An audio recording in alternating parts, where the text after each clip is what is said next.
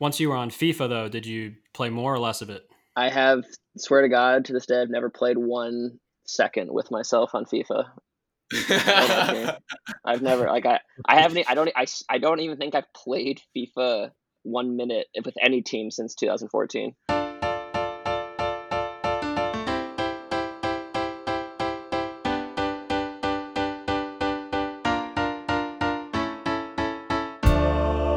Welcome to Footy Fellas.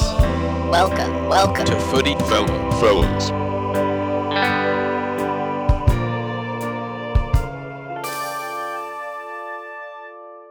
Welcome to Footy Fellas, coming at you from Chicago and Minnesota. We're going to be talking soccer, going to be talking life, playing games, playing mind games. We got a little something for you. This week's episode is brought to you from the good people at Crest Hill Farms. If you haven't yet, throw us a follow on Instagram at FootyFellasPod, FOOTY Fellas Pod on Instagram. We got a great discussion for you in this episode with Harry Shipp, Seattle Sounders midfielder and MLS Cup champion who is very recently retired. And we chatted about his retirement decision.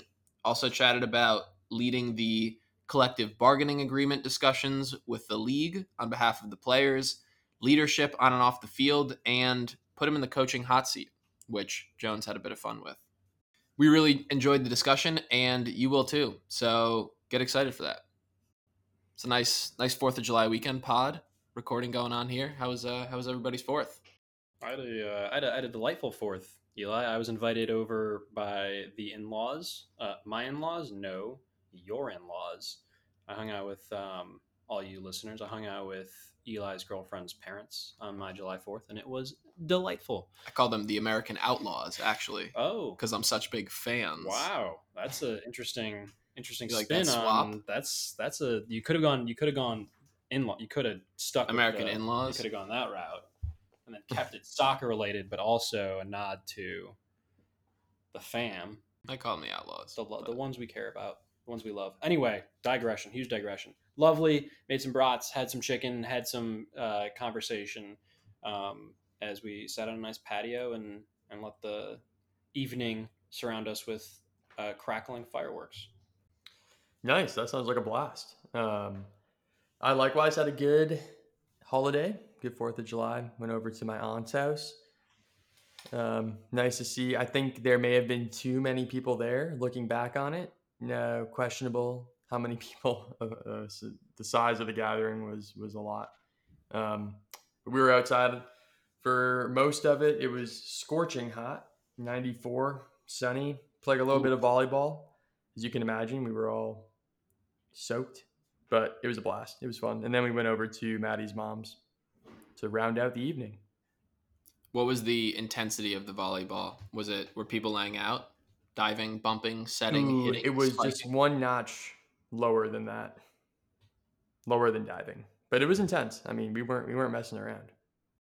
Volleyball is definitely a sport where it ramps up quickly. I feel like we are all fairly competitive folk and we can get there.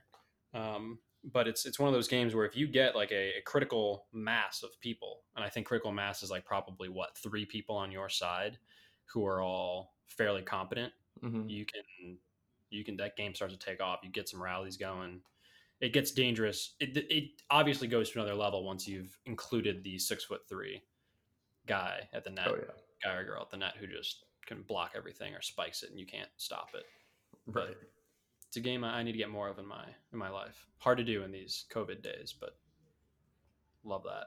Hopefully everyone enjoyed their 4th. And there's also a lot of good reminders on social media that I was seeing about just being thoughtful around the day and continuing to have important conversations about race in the U.S. and other people that are celebrating the holiday or not celebrating the holiday in very different ways that I found to be helpful reminders. And I know, Jones, we were chatting about some of that yesterday as well. Yeah, we talked a lot about, how we are reconciling, especially on July 4th when you're starting to celebrate the founding of your nation, its independence, its own nationhood, and who were some of those founding fathers, and how do you understand those quote unquote heroes? The people we've you know, turn into heroes, and how do you understand a hero? You see so many Confederate statues being taken down. How do you evaluate that versus, those other founding fathers who have, in some ways, similarly culpable faults in their lives? And end of the day, having conversations about these things. I don't think, anyone's in a state to absolutely vilify anyone, but I think it's important that every day, whether it is a holiday, celebrating your own nation, or it's a Tuesday and you're hanging out with your friends, it's always important to talk about each other, check in on each other, and do your best to help your brother by your side. Well said. On a slightly lighter note for conversation, we were also talking about your musical inclinations and what you wish you had done at one point. I was watching some videos recently, was listening to some new music, and all of these sounds that I was absorbing this past month has been how prevalent the funky bass is in the back of some of these songs that have me juking and jiving. And I think to myself, oh, that would be cool if I could play it. I'm talking about bass guitar, not the, formal classical bass. Very different. Similar but different. You're talking about the cool bass. I'm talking about No, the cool. we're talking about the less cool bass. Talking about the bass that I think I think it would be cool if I could do in theory, but personality wise, I'm not sure I'm a fit for guitar bassist. Where do you guys think you're fit? I know I'm fit, guys. You don't question. I am. You're fit bassist. I can't. I thought about that. I also thought about playing some drums. I feel like both would be really cool. I mean, anything in a band is cool. What instrument in a band is the least coolest? Tell me that, and I'll debate you. The least coolest. Well, I have a lot of respect for all musicians, so that might be tough for me to single out a single instrument. But I agree with you on the drums. I think, as you were talking about earlier, Restless Child, instruments at a young age were tough. I can vouch for that. Being forced to play the violin throughout elementary and middle school. But at the end of the day, it was good to learn an instrument. Don't play it today, but I was super antsy, so I would always fidget and be like, practicing was definitely could only practice for like 10 minutes, and then I would just want to run around in circles, or playing in school during rehearsals or whatnot was always tough. But drums seems like a really nice, good instrument for those antsy, fidgety youngins just banging on big old drums making music. We'll have to bring an EPL player on the pod at some point who played an instrument as a kid and only talk about them playing the instrument as a kid, not even focus on the season. They're not a Premier League player. They're a former violinist at age 6. Right. DeAndre Yedlin. There we go. DeAndre. Guess who we have on the pod? Former violinist DeAndre Yedlin. He's probably an oboe guy. He's definitely maybe a clarinet. Pulisic played the flute. Had to have. Yeah. Very clarinet. Well, we'll bring it back. Icy, you're going to take us through our last week today. I am. Yes. All right. Last week today, we're keeping it strictly to soccer. Doing a little EPL and Challenge Cup review.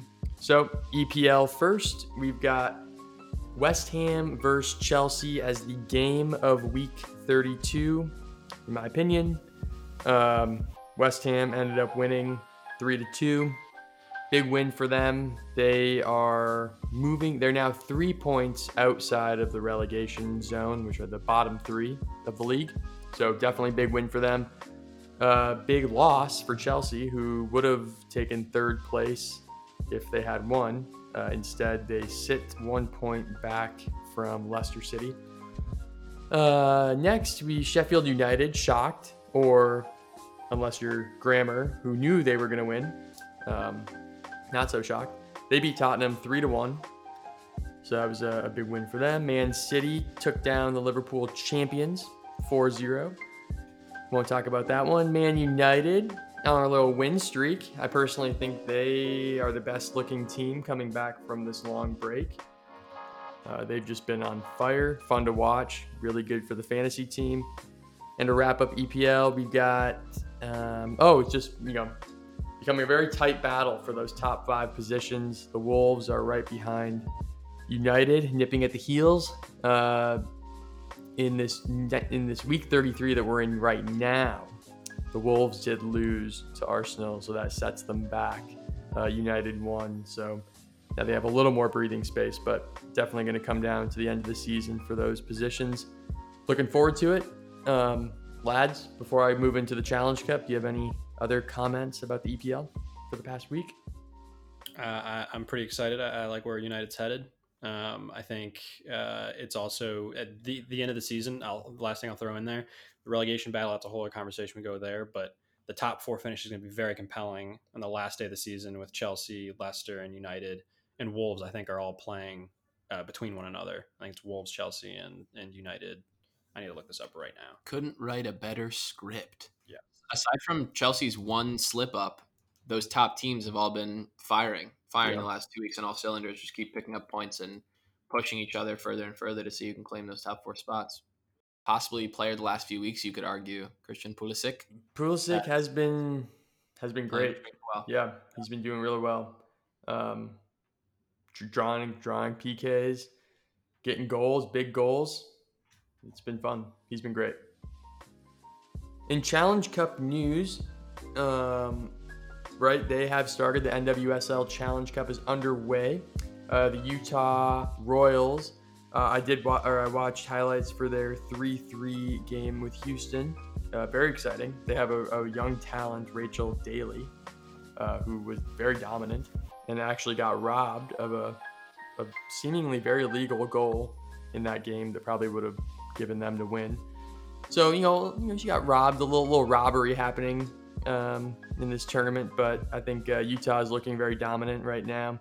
I have to say, as I wrap up this section, MLS is back. And even the NBA at the end of the month. I think there are big question marks on these tournaments and how far they go, because Florida is kind of an out of control positive COVID case spiral right now. I mean, Jones, we talked a couple weeks ago, and I thought if they averaged 3,000 new cases a day, it'd be 60,000 cases by the time the MLS is back started. They already have hit over 100,000 cases, and they're hitting like 10,000 positive a day in cases. So it's scary for Florida right now, case-wise. But we'll see. There's a lot of players that have decided to sit out for safety and health reasons and health of their family, or some of these players in the NBA and in the MLB also that's coming back that have wives that are pregnant, or for whatever else, personal reasons. A ton of big name players have already decided they're going to sit out among all the sports coming back. So we'll see how that impacts the play on the field and excitement around the actual tournaments and seasons. Going to head to our sponsor break before we come back with our chat with Harry. Again, could not do this without our sponsors. So huge thanks to Crest Hill Farms, and we'll be right back with Harry. Hiya, neighbor. Mind if I join you? I noticed you were eating some Crest Hill Farms hickory smoked cheddar. Does that smell good? Did you know that Crest Hill Farms now makes crackers too? Oh yeah, they're absolutely perfect complement to any Crest Hill Farms cheese. Crest Hill Farms crackers are molded by hand and toasted by nature. Our crackers, that is, Crest Hill Farms crackers, snap in your mouth and are seasoned to match any occasion.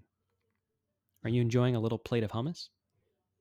Why not dip some Crest Hill Farms zesty olive cracker snappers? Nibbling on some smoked fish? You should pair that with some Crest Hill Farms Sailor Bite seasoned crackers. Oh, are you watching the big game? How about you pull out a box of Crest Hill Farms Snacky Crunch Yums? Take one bite, and we guarantee you'll be feeling right as rain. Crest Hill Farms, making your day a little better. Always soothing. Crest Hill, Wonderful read. I love when Crest Hill works with us because it's just so soothing. It's almost meditative. It's cathartic to hear Crest Hill Farms their brand, what they stand for, really is a wholesome nature. Bring you back to being a child again, kind of wholesomeness.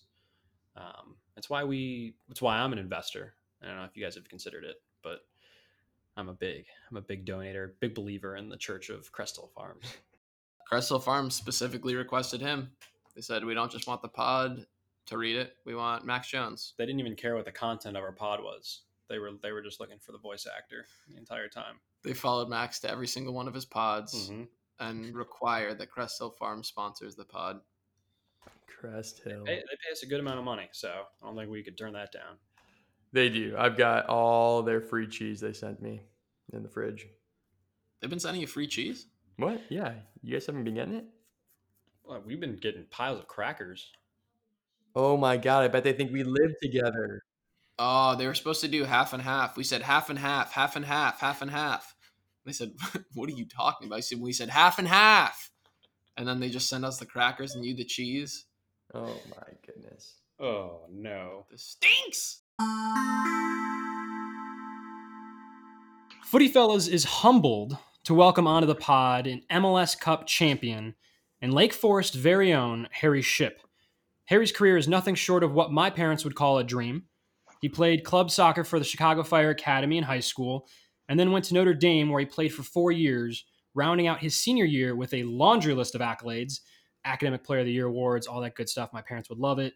A D1 national championship, and a degree in finance. He was signed as a homegrown talent by the very team he grew up supporting, Chicago Fire, where he spent the first 2 years of his professional career and casually snuck in a Rookie Player of the Year finalist his first year. He then went to Montreal to play for the Impact for a year, and then finished up the past 3 years playing for the Seattle Sounders, where, per usual, he picked up an MLS Cup championship in 2019. But knowing Harry, he doesn't stop his work on the field. He leveraged his finance background to help represent the Chicago Fire and Seattle Sounders during CBA negotiations.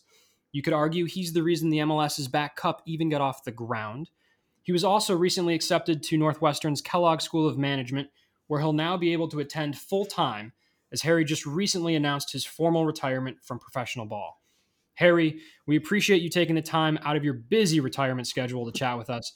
How's retirement treating you? It's all right. Yeah, thanks for having me on. It's been like a crazy, I think this is a week after, a little over a week after I formally retired, but took a couple days. We packed up our stuff in Seattle and decided to drive back to Midwest with our dog. Took 3 full days, so that was kind of an interesting few days, and then just been here for a couple days. So I really haven't had a chance to settle in, and hopefully like the next week I'll actually have a chance to start enjoying retirement. Beautiful. Where in the Midwest are you? In Louisville, Kentucky. Ooh, Yeah. I assume a little hotter than your Chicago summers? Yeah, and a lot hotter than I've been used to in Seattle. I forgot what humidity is like. Any road trip highlights? Any either Oh, jam? I God. don't know if you guys jammed out or just the dog going crazy. Yeah, honestly, our dog is so deathly afraid of the car, and we knew that, and had never really driven more than like 30 minutes with her. So to go from 30 minutes to 35 hours was pretty nerve wracking. But it was fine. I honestly it was just long. We listened to some books on tape, like Trevor Noah's book on tape, if you guys have read that, which was really good. And then just a bunch of music. We stayed the night in Billings, Montana, and then Omaha, Nebraska. So 2 thrilling cities. And then, yeah, it was just long. I had my expectations set incredibly low going into the drive, so like it could only really beat what I had expecting. Well, it sounds like you haven't really slowed down yet to No. fully enjoy retirement just after that exciting drive, but Yeah. you're getting there. We kind of want to talk about the elephant in the room real quick. Yeah. You're retired now. Yeah. We imagine that wasn't necessarily the quickest decision, perhaps one you've been mulling over for some time now. Yeah, and I can walk you through the whole thought process if you want. Spark that'd Notes, great, but we can go that'd deep. be- Whatever you want, man. Yeah, no, I mean, it was something that, like, you mentioned I was finance undergrad. So, like, for me, it was always something that I knew I didn't want to stay in soccer forever. Like, I didn't want to go straight into coaching and just stay. So I had these other interests outside. And I'd kind of done stuff last year. Just in my free time, I'd worked with some tech startups in Seattle, just like, cause I had a bunch of free time in the afternoons and evenings, and it was something I'd kind of toyed around with. And I took the GMAT, which is like the test to get into business school, and I did well on it. So I was like, all right, this is an actual possibility. And then coming into this year, I had 1 year left on my deal with Seattle. So then I kind of just decided to apply, and like I applied to a couple schools. Just if I got in, I'd be really happy, but not like committing to going. And there was a situation where like this year, I played the first 7 or 8 months of this year, and it went super well. And I pushed it down the road in a couple years. Like, unfortunately, that didn't happen. So I think, for me, you're trying to weigh all these things. And I think one of the things that came into my mind as I like sat back and thought about it during 3 months of doing nothing was like, you have all these goals as a player that I'd had from the time I was 9 years old, where you're kind of like checking things off the list. So like the MLS Academy, like play Division I soccer, win a national championship, make it to the MLS, like prove you could play in the MLS. And then like I had these things like play in Europe, play for the national team, play in a World Cup. Like I had these things that I hadn't accomplished yet that were like huge dreams, but like realistically I wasn't going to accomplish because I felt like I was hitting my peak or plateau as a player that like everyone hits at some point in their lives. Like I was almost 30 years old. Like I knew I wasn't going to make this like magic jump to like help achieve those dreams. So I think for me, the thing that I was most excited about and the thing that like made me eventually make the decision was like, how can I create a new set of dreams and passions and goals? Like, how can I become the best in the world at something else? And like this transition will hopefully allow me like that process of figuring out what that next thing is that I, put all my time and energy towards. But it definitely was not the easiest decision, and it was something I thought every day about for months. How did the team take it? It was weird. I told a couple, like my two closest friends on the team, I had told a couple weeks before it went like public, and I told the rest of the guys. But it was something, we had started because we had that time where we weren't practicing or anything. We were just doing like stuff on Zoom and virtual workouts and stuff. And then we got back and we were actually starting to train again the last few weeks. And I'd already made the decision at that point, but it was complicated because one, we were in the middle of the whole CBA negotiation thing. So I didn't really want to make it public or tell guys then, because I think it would have like impacted how that was handled from my point of view. And then second, like I really did want to keep going to practice without it being weird until I knew I was leaving. So I kind of waited until the last minute, and there was no like easy way to do it. But guys were like super surprised because I told our GM and coach and owner on that Sunday, and then I told all the guys and all the staff and everything on that Monday. And then the announcement came out Tuesday. So it was like everyone knew before it went public and everything, but it was like a very quick turnaround that I think some guys had a hard time wrapping their heads around. Yeah, definitely. So Harry, did you time it with the CBA negotiation? Once it got approved, then did you? And I think that was the thing that was like making me wait on the front end, and the thing on the back end that I was kind of waiting to see was what happened with this whole Orlando thing, and if it happened and what the date was on that, because like I knew since I decided I was going to go to school, like it didn't make sense to stick around doing that through August, just because it was like I would rather spend the time with family and like be willing to not get paid during that time. But I think, I was kind of just waiting to see what happened with the Orlando thing, because there's also a world where like if we started playing games in market, like maybe I would stay around and stay longer to the summer and like play into August. But it was also something like I've never heard of any MLS player doing this in the middle of the year, so there wasn't really like a blueprint for how to handle it. And then given the virus thing that's going on right now, like it was there was no great way to handle it. So I was kind of just like day by day figuring out like what my timing was going to be without a real plan. Yeah, definitely. It's a very, very weird time to be doing anything right now. So there wasn't any health risks that you didn't want to take, going to Orlando. No, there wasn't anything on the health side. No, the health, and I had spent a ton of time like going over the medical protocols just because we had to, and working with our doctors. So like, I mean, it's never going to be ideal, like going there and being in that environment, especially in Florida. But I also felt pretty good about like the testing, and they had all these contingency plans, like for when people tested positive. And I think that side was okay. Like, I don't think it was any more dangerous than guys living their day-to-day lives in their home markets. But yeah, for me, it was just something that like, once I knew I was going to go to school, I wasn't really super interested in spending that much time in a hotel when I could be spending time with like family, my wife's family, who I haven't really got to see a ton the last 7 or 8 years. Yeah, absolutely. And lot to balance, but Yeah. you sound, comfortable. You made the decision and new set of goals. Like you said, that's really interesting thinking about just checking off goals, plateauing, kind of being realistic with yourself, but also now you're aspiring to do different things. Before we get into that mindset and the leadership on the field, what were those CBA discussions like? Because we, being on the outside, don't have any insight to that. And we see, the numbers that come out at the end, and we see players' reactions online and on social media. But what's it like actually being in the room and making decisions for your teammates and for all the other players you represent in addition to yourself? Yeah, it's hard. I got involved right before the ones, because 2014 was my first year, and I started getting involved with the Fire, and then they had one right at the beginning of 2015, and I was kind of like brand new to the league, and it was like I was trying to represent guys and give my own viewpoints, having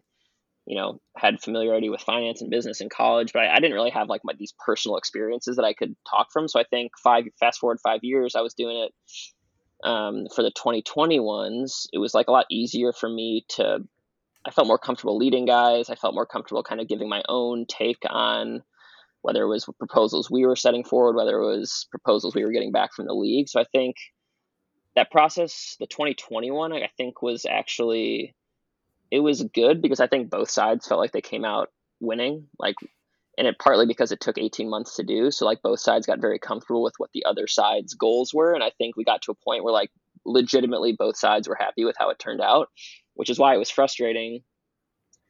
Obviously we couldn't have known then we were doing this what was going to happen in the world. But I think you talk about the whole pay reduction and redoing the CBA and getting back to playing in Orlando. Those three things were kind of going on at the same time with this like part CBA negotiation part 2. And I think both sides, no matter what happened, were going to feel like they came away losing, which is why like the framing of it is hard. And I think you see, like, I think the league, they did, I don't know. I think you talk about like the process and the procedural stuff they did and the content of the proposals they gave forward. And I think some of the stuff from a content point of view, at least at the beginning, like wasn't super creative. It was just like, how can we cut salaries as much as we can in 2020? And I think that was what set guys off. Like the whole negotiations got set off on a sour tone, and you saw like the numbers, it was like 50%, but it was retroactive. So it was like trying to cut salaries 75% for the rest of the year, which like was an absolute non-starter for guys. And then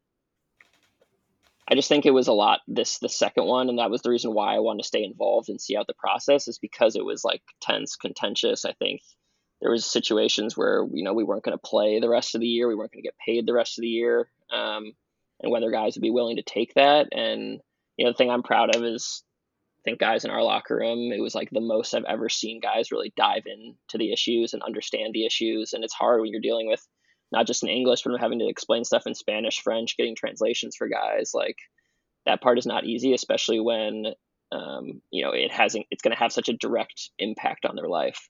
So no, I don't think like the result it is what it is. Like it was never going to be perfect for either side, but at least fans are able to have some soccer in 2020, and the reduction was low enough where guys can live with it. And that's kind of what our end goal was. Gotcha.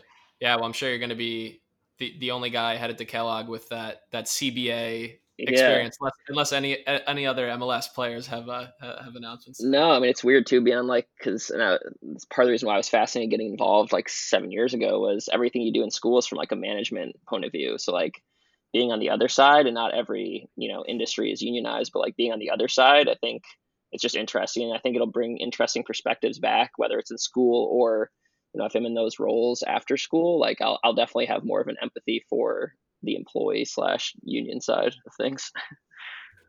Harry, I feel like a lot of your career has been dedicated to pursuing things off the field. Mm-hmm. And in some ways they do yield results on, like, for example, you were the NSCAA Academic Player of the Year 2013. You were the Players Association rep for these negotiations for the Fire and the Sounders.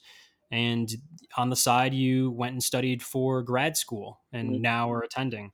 It certainly sets an example for others on the team, but to what degree do you believe that your extracurricular drive off the field has helped lead to success on the field?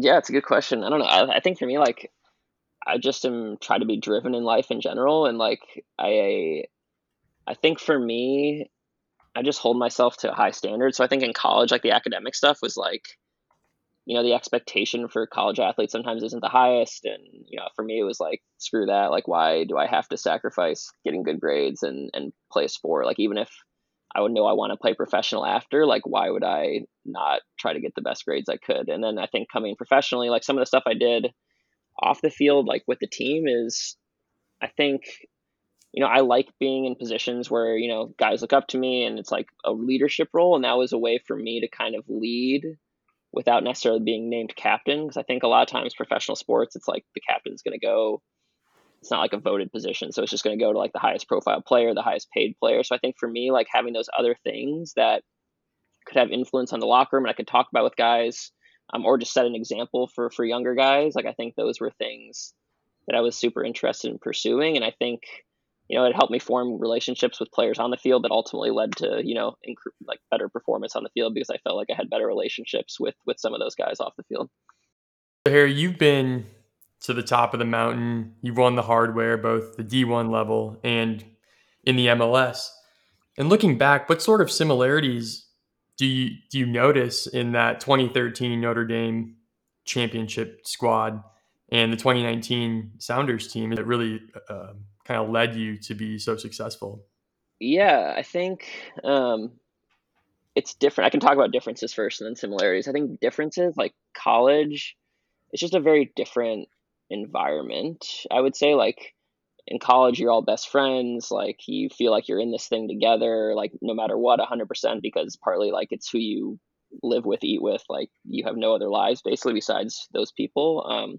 Professional is different in that you're only, like, close with a few guys in most locker rooms, and then everyone has their own lives and families, and you're not going to like, it's just how it is. Like, there's a lot of guys with strong personalities. You're not going to like some of the guys in your locker room, but I think the thing that was special about that 2000 or the last year's Sounders team was like, even if everyone didn't like each other, I think ultimately everyone respected each other. I don't think there was a single person like in any direction that had, felt disrespect from anyone on the field. I think the thing that is similar between the two is like just this confidence that no matter what was going on in a game situation, whether we were down, 1-0, 2-0, 3-0, like we just had confidence we're going to win the game. And I think that's something that's hard to put your finger on why that is. And maybe it's just having experienced guys who have been there before and like have won championships and have been around. And I think both those, I just remember thinking back to 2013 and last year, it was like, I don't care what the score is, how many minutes are left, like we're going to win the game. And I think you saw that. I think we had, in Seattle, we had a few games where we came, 2 or 3 goals down, came back and tie games, won games. And I just, you never, that ability to never panic was something that was definitely a similarity between both. What do you think helps cultivate that confidence? I'll let you think on this as I stall a little bit for you, but we had a pod. I'm sure you listened to it a couple weeks ago where we had talked about what we thought is integral to making a successful team and how you build one up and whether that's having accountability for one another or being organized, knowing what your identity is. From your experience on those two teams and whether that's from a leadership perspective or from just a holistic culture, what do you think best nurtures that type of confident feeling?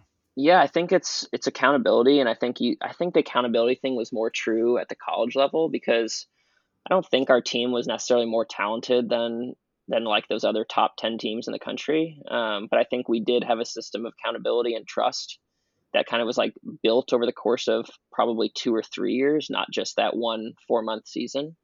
And then you have to have a couple good things go right. Like you have these small things that build confidence and you like kind of hang your hat on those, but it's like, I think there are alternate universes where that team in 2013 in college like doesn't win a national championship. I think we just kind of, had faith in each other, had confidence and timed everything right. I think the championship last year, I think a lot of it, and it's more so at the professional level, a lot of it's talent driven. And I think we were top 2 or 3 in the league in terms of talent last year. And then I think, our staff and the team culture did a lot to make sure we got the most talent from those guys. But I'm not going to sit here and lie and say like we had this system of accountability where everyone felt accountable to each other. Like there was things that went wrong throughout the year. I just think when it came time to like being in the playoffs and that closing stretch of 10 games in the regular season, like I think talented guys were put in a position to be on the field and make a difference, and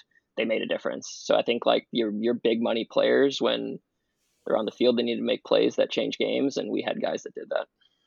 When we chatted with Evan Pankin, one of your fellow Yeah. Notre Dame teammates on the 2013 championship squad, he said it was all him. We asked him what made you guys tick, and he took all the credit. Again, So, I'll let him think that. It's fine with me. Yeah, you don't have to respond here publicly, but you can just shoot him Yeah. at back. Yeah, I'll let him know. Let him know your thoughts. So you're kind of setting the tone, at least from what I'm hearing a little bit.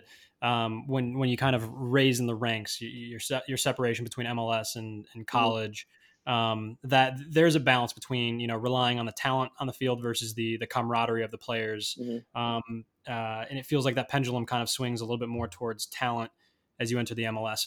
How much more do you think?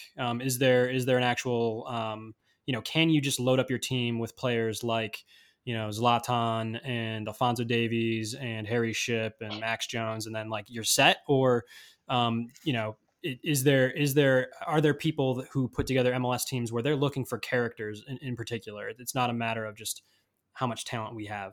I think it's a balance. I think you're looking MLS now, I think it's a little bit different than it was maybe 10 years ago, where you had those like 2 or 3 guys that were super high paid and the rest of the roster wasn't great. I think in Sounders specifically, our GM did a really good job at, they were able to get probably 11 to 14 guys that were really high quality players that could be playing elsewhere in the world. Whether they're they're maybe not making $6 million, but they're making somewhere between 500 and 500K and 2.5 million. I think you have a bunch of those guys. That's kind of the direction where a lot of successful teams in the league have gone. But I think over the course of a long season, it's kind of like the NBA, where you're going to have nights and weeks where you're going to need guys. You're going to need to have a deep roster, and you need to have guys that have that camaraderie, because maybe they're not playing week in and week out, but when they step in, for one game, they can make a difference and play well. But I think ultimately our success has been, I think a lot of teams, they're known for success in the playoffs. And again, it's like the NBA, where you need your most talented players to play well. And that's at those top teams, that's like what you see. And that's what we were able to do. We made the finals, or Sounders, missed the first one, but they made the finals 3 out of 4 years. And there's like a reason why. And I think a lot of it has to do, with talent. Before we get into some of these last, throwing some players at you, just shifting back to you and your leadership style and your involvement. Yeah. Would you say that there's been certain defining moments in your career that changed how you either approached your entire career or approached how you lead professionally, personally? Yeah. I think for me, the big one is going to Montreal, and that's not really like a moment, but I think realistically, most things in my life, soccer wise, had been successful up until that point. Like I had been successful in high school, and I had, had a successful college career, then, was in the league and played for the Fire. And even though our team wasn't good, I was individually pretty successful for 2 years. And that was like getting that call out of the blue and getting traded, and then like having a rough time adjusting for the first few months of that. It kind of makes you sit back and that's like, it's dumb, because it's like, it's not really, obviously I had setbacks along the way, but it was the first time where it was like something major. It was like, oh my God, I really don't like soccer right now. And like, why don't I like soccer? And, it's not fun to go to work every day, and I'm not enjoying living here. Is this something I really want to do? Like, do I want to retire now? Like, is it worth it? And you have all these questions, and you're, coming home and sitting through and like thinking about these things every day. And, by the end of that experience, a couple months later, I realized I did still love it, and I kind of changed my whole attitude of going to work every day and who I needed to prove stuff to. And it was like, how do I just focus on these little, tangible improvements in my own day-to-day practice life to get back. By the end of that year, I felt like I was, playing better, and we ended up making the Eastern Conference final. And then that off season, I got traded to Seattle, and I was, obviously really excited about that. And then, had a relatively successful 3.5 years where I felt like mentally I was in a way better spot than I was after that first trade. So I was proud of like how I handled that from like a mental side of point of view. Cause I had a bunch of feelings and thoughts that I'd never had in my soccer career before. It was the first time I ever really like had confidence issues. Cause up until that point, like I had just been probably the most confident person on the field my entire life. So like dealing with that was probably something that was, I was proud of. Who's someone in your life that has had a major impact on how you lead? Ooh, probably say a college coach, Bobby Clark. And I know like I had a bunch of different coaches professionally, but he's still like from a X's and O's point of view, the best soccer mind I've been around. But also just some of the like how to handle yourself, both on the field and off the field. A lot of those things that I still think about to this day, I learned from him. And just, I think having the balance between being humble and having humility and confident. And like a lot of people can't find that right balance, but like learning to have that balance and show others how to have that balance was something that I learned there and something I've tried to carry into my own life. I think just like having from him too, like the ability, whether things are super high or super low, to just kind of keep an even keel and, every day show up, do your job, no matter what's going on in your soccer or personal life. And, have this like cautious optimism for what's next, but not expect things to go well. I think that was something I learned from him and, something, again, I tried to do in my own life, but also tried to help other guys do. There's something about the college years playing soccer. We played D3 soccer, a bit different, on the field, but similar kind of camaraderie and life lessons you take from that as you're between those ages playing college soccer. We had the same kind of mantra of never too high, never too low at Hamilton where I played D3 soccer. So that's kind of no, it's been super helpful because just in general, like this is a business when you get in professional level, like both individually and from a team point of view, like you're going to have really high highs and really low lows, partly because like you have this public pressure, this financial pressure, like all this stuff. So I think for me, like being able to like learn that in college and really adopt it before I got to the professional level helped me and help the teams I was on, I think, be better. What do you think is one misconception that fans may have about MLS players? You just talked a bit about, the financial pressure, other pressures. You're really in the public spotlight, but yeah, as fans, we're on our couches watching games, thinking things. What's a common misconception about MLS players? Yeah, I mean, I think that's just, I haven't really thought a ton about this, but I think it applies to like all athletes is like we're normal people too. So I think people in locker rooms care more about what others random fans think than maybe fans think they do. So I think like some people take things hard and like I think others are better. Like I was someone who like never checked online, social media, read anything about myself, like because I just had no interest in like feeling those public pressures or anything. But I think there are a lot of guys that really take to heart what people say, whether it's online or like in the newspaper, like whatever, or fans at games. Like I do think, I don't know, like we're human beings, we're emotional, like people are emotional. They want to one, like have the best career possible and provide for their family, but they also too, like don't want to disappoint the people that they're quote unquote playing for. So I don't know, that was kind of a generic answer, but if I think of something else, I'll throw it in there.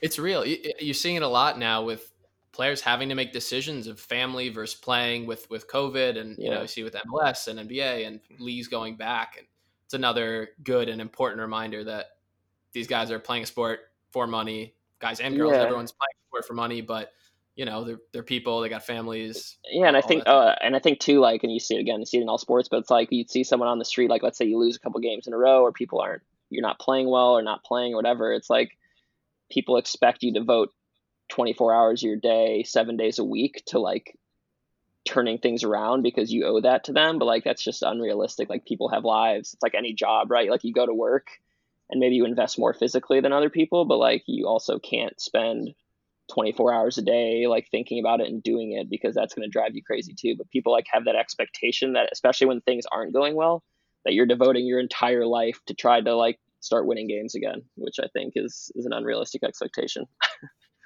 Yeah, that's good to hear. Glad someone had to say it. So we're glad you did here.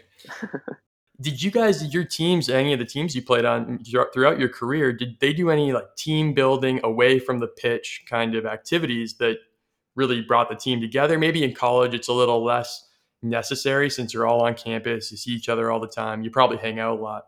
But at the professional level, right, even you had said players' relationships are a little, they might be a little distant just because. Yeah, and you have the language barrier, so it's like hard. Yeah. But I think for us, like the big time was preseason, because it was really the only time, like we would go at whatever club I was on, we would always go away for usually a month to 6 weeks before the first game, partly because I played in climates that like weren't warm weather, so we had to go away. But I think that's like the one time throughout the year that you're actually spending time together. You're not just like eating meals and preparing for a game. You have off days. You can go golfing. We can, go out. We can go out to dinner, like do these things that it's really hard once people get back to their lives, like to do. So I think preseasons, because it's also the very beginning, because every year you're having a new team. So I think having that, time of year being right as we have a bunch of new guys who are in, I think they do a pretty good job of like having some unofficial team activities, whether it's a night out or whatever. I think we tried to do, like for Seattle, we tried to do a couple events a year where we would do usually we would do one full team dinner and night out, like at some point throughout the year that our owner would pay for. And then we would do like some random, like one year we did like a laser tag event, or like paintballing we did one year just for fun. And it's not like mandatory for guys. So there were a couple guys that maybe wouldn't come, but for one day out of, 3 or 4 months, you could usually get guys to come and try to be part of it. So those things were always fun. Paintball for fun is kind of wild, because for me it's always painful and very get the adrenaline going. I'm the same way. No, I'm the same way. I would just like literally walk out before I even got hit because I didn't want to get hit. I'm with you. I would just put my arms up. I would put my arms up and say I got hit. A real team player right there. That's why we brought you on. That's great. So I love this transition is pretty tough to do after our conversation, but stick with me here. Yeah. After talking about not objectifying MLS players and that they have personalities and stuff, I have for you a list of probably some of the most objectified players possible. And I'm gonna throw some of them at you. Some of them are players that you may have played with and practiced with, maybe even gone to a training camp or two, who knows? Yeah. And some you've played against. I want you to put your coach's hat on for us, if you wouldn't mind, now that you're retired, and help us understand, what are this player's strengths or weaknesses, and how we might stop them if we're playing against them. And if you needed an anecdotal story to help contextualize some of your answers, we would appreciate that. Okay, too. I'll do my best. Awesome, I love it. So let's start with this is a small name guy. You may have heard of him. Didier Drogba played with Montreal back in the day. We're lining up against him. What are your thoughts? How are we stopping this guy? Ooh, I mean, 10, 15 years ago, good luck. But I think by the time I played with him, he was older, so I would say like he wasn't super mobile. So if you can figure out a way, when I played with him, it was like he wanted everything to feet. He wanted to kind of post up and have the ball come to him, and he had super soft feet and was really good once he could get in, kind of roll center back. So I think figuring out a way to front him and make him kind of run into channels, because that wasn't something he really wanted to do. So that would be my way of trying to stop him, is just kind of forcing him to be more mobile. Beautiful. I want to pause for a second. Do you support a team in the EPL at all? When I was young, I was a really big Arsenal fan. And I really liked Cesc Fabregas, which is part of the reason why. As I've gotten older, I would say I don't have a huge, I like the way Tottenham's played the last couple of years, which I know is incredibly sacrilegious to say as a former Arsenal fan. I just know I really don't like Man United or Chelsea or Man City. Yes, wow. Liverpool's still on the table. So Liverpool, I'm actually I'm indifferent. I don't hate them, but I don't love them. All right, fair. Fabregas back in FIFA 12, I want to say, Yeah. was pretty sweet in the middle. Yeah, I know. That's like back when I was actually still. It's hard too. Like once, I mean, I could go into this for days, but like once it became my job, like I would say I watched way less soccer, partly because like it was my job. So like I watched some MLS and I watched a lot of like stuff to scout, but I would say I spent less time weirdly watching European soccer once I became a pro, just because I like needed an escape from it. Once you were on FIFA, though, did you play more or less of it? I have, swear to God, to this day, I've never played 1 second with myself on FIFA. I've never like I haven't I don't even think I've played FIFA 1 minute with any team since 2014. Wow. That's Yeah. serious restraint. It's different when you're playing against someone. It's like, oh, I don't want to pick my own team, but even by yourself, career mode. I don't even like, and I'm just not a video, and that was partly why I did a bunch of stuff off the field. It's like I've never been a video gamer, and like a lot of guys on our team are super into video games. And that's how they spend their time off the field. I've never owned a console or anything, so I think for me, it was like I was always looking for other things to do outside of playing FIFA. Like studying, reading books, getting a grade. Trying to improve my life somehow. Shut Wait, up. what are you saying about FIFA? No, it's all right. I'm not saying anything. So the next guy on this list actually happened to play for Tottenham back in the day. His name's Clint Dempsey. How are we going to stop this guy? We're gonna stop him. He's kind of, I mean, yeah, I don't want to like speak too badly about him, but I would say he definitely has a temper, and like he snaps. So I think, there was a lot of games I played with him, and I played with him for about a year and a half where, he got a red card because he did something stupid because someone on the other team was able to get under his skin. So I think for me, if you're going to stop him, like, I think it's pretty easy to get under his skin and try to like bait him into doing something that not only hurts him and gets him, but it also hurts the team, removes him from the game. Love the strategy here. You're playing psychological games now. It's not.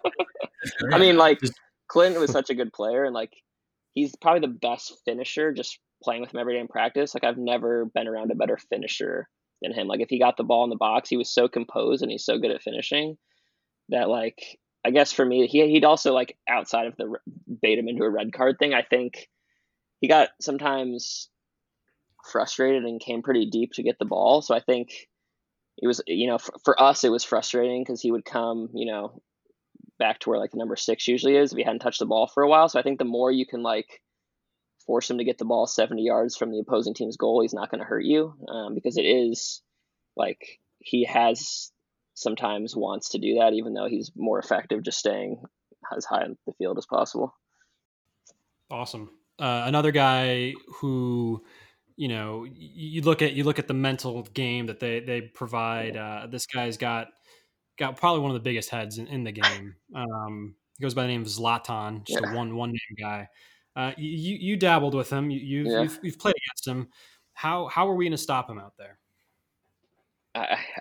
He is someone that, like, he does incredible things and amazing things, but I would absolutely hate to play with him. And that's like not answering your question directly. And just having like been on the field and played against him a bunch of times, like I think he is someone that makes his team worse because he gives everyone no confidence around him, and just the stuff he would say to players and stuff. I think for me it always made me say, well, I'm glad I'm not playing with him. From an opposing point of view, like I think taking advantage of the fact that he's a pretty horrific defender and doesn't want to put any effort on that side of the ball. So I think maybe making being patient and building out of the back and kind of forcing him to exert more energy than he wants to. I think what he wants is you to just like get past his line as quickly as possible so he doesn't have to run or do anything, and then he can save his energy for when they have the ball. So I think the more you can make him kind of exert at least some energy defensively,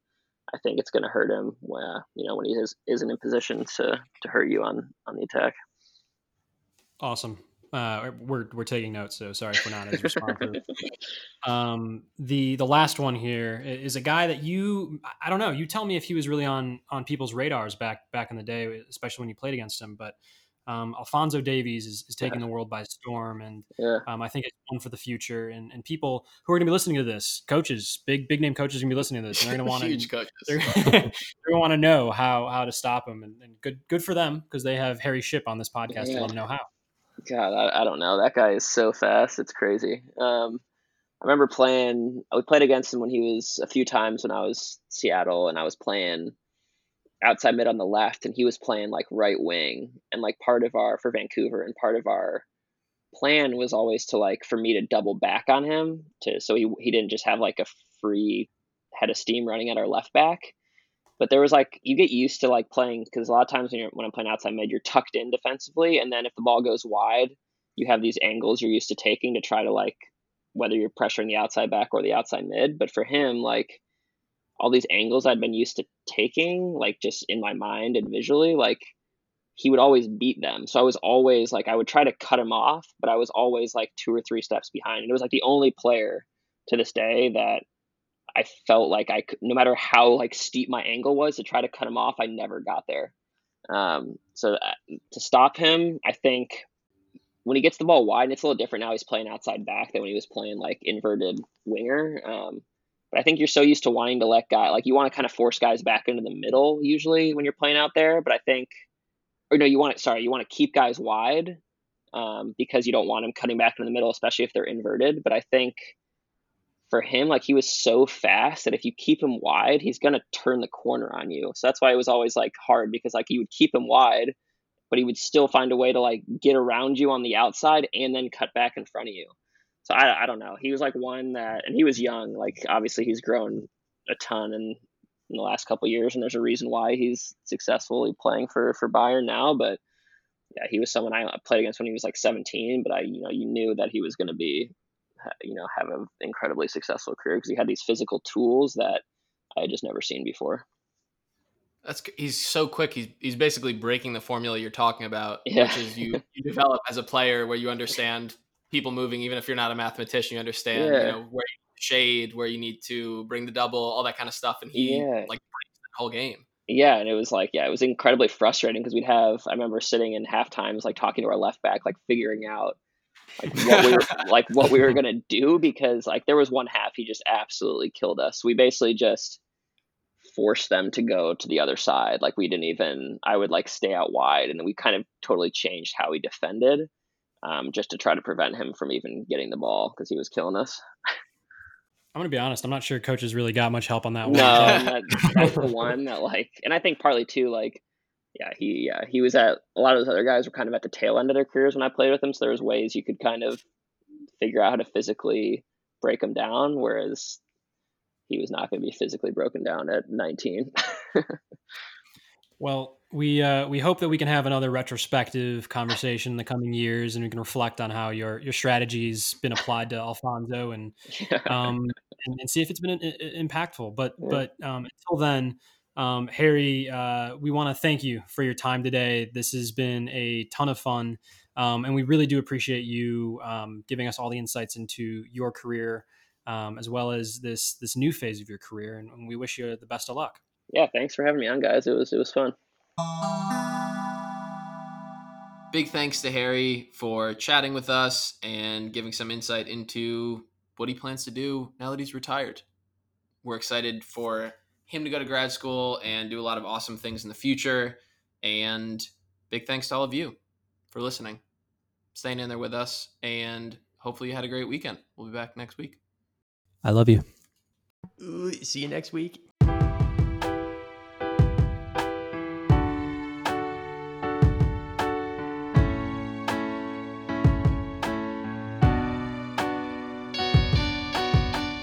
The biggest con of playing bass would probably be lugging around that massive instrument. Well, yes. If we're talking the classical bass, I'm more so. We're talking about bass guitar. I'm talking about bass guitar. Oh, you're a savage.